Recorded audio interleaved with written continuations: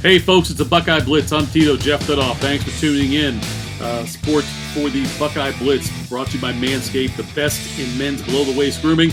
Their products, especially this new 4.0 lawnmower, precision-engineered tools for your family jewels.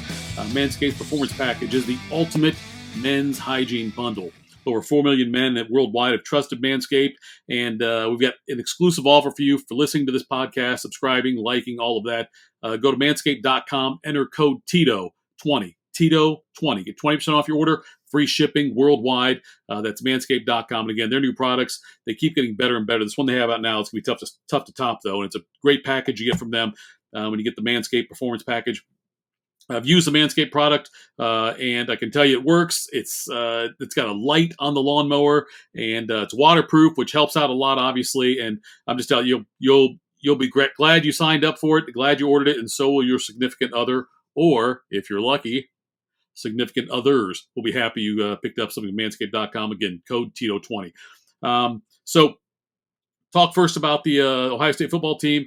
They've the football schedules are ridiculous with the different changes they make, how far in advance they make the football schedules. And the Buckeyes announced they have changed their game with Boston College. They're home and home again. Now, in 2012, Ohio State and Boston College agreed to a home and home in 2020 and 2021, right? So that's 8 years later.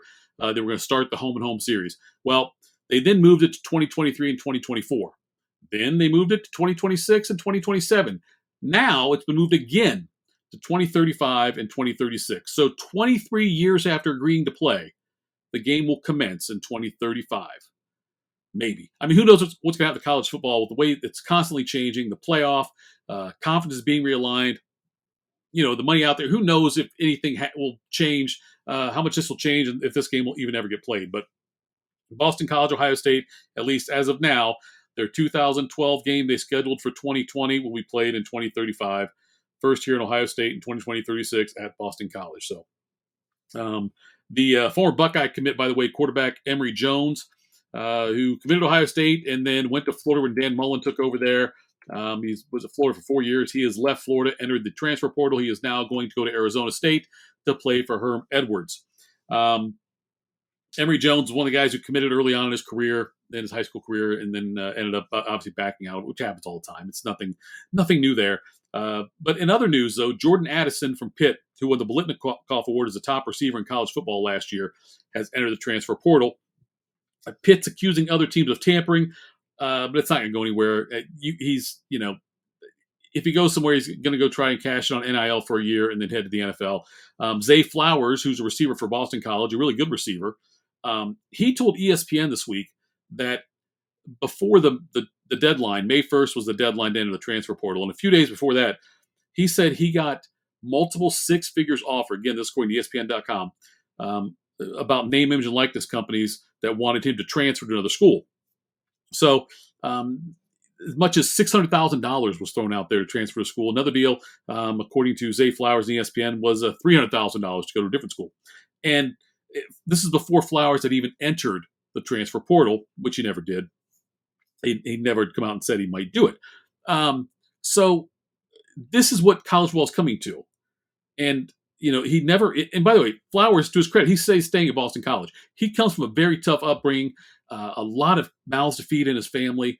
And like he said, this would be life-changing money, but he's committed to Boston College, and he's going to ride it out there instead of going to other places. But the fact that he was even approached before he even entered the transfer portal, and he was never approached apparently by a school directly or a coach directly. It was through, friends of friends got a hold of him from different schools or whatever, different contacts. And that's how I found out about these things.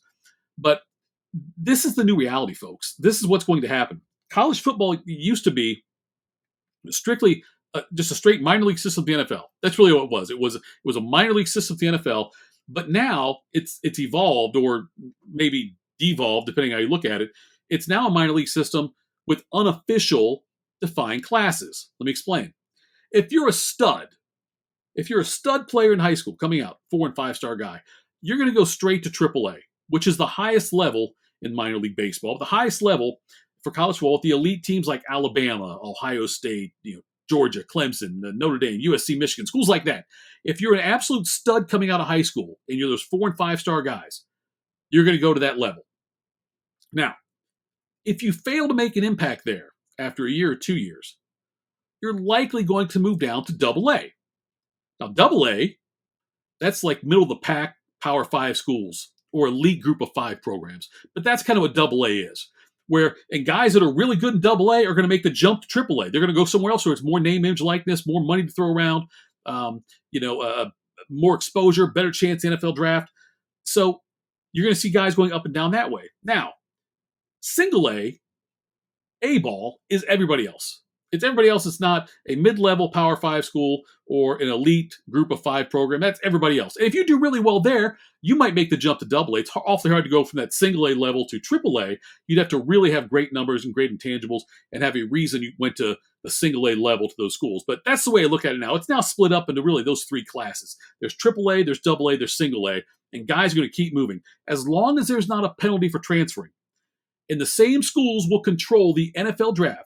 As long as the same, like right now, you look at the top level SEC schools, the top level Big Ten schools, they control the NFL draft. Pac-12 gets some in there, obviously, but you look at the players that are drafted every year in that first 2 rounds, not a lot of them are players from Single A. So guys are always going to look you up. As long as you can transfer without a penalty, you're going to see this happen.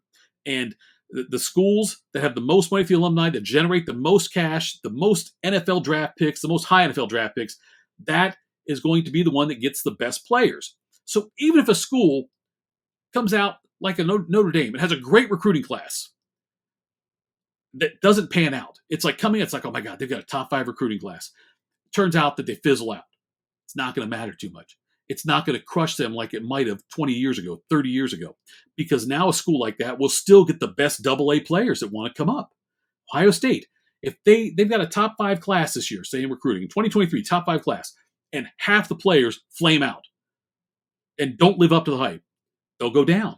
But you know what? There's going to be a group of guys from that level. They're going to come from Double A. They're going to go up to Ohio State's level, to Triple A, that overperform, outkick what they were expected to do at their school they went to, at that mid-level school, at that Wake Forest, at that Vanderbilt or something like that.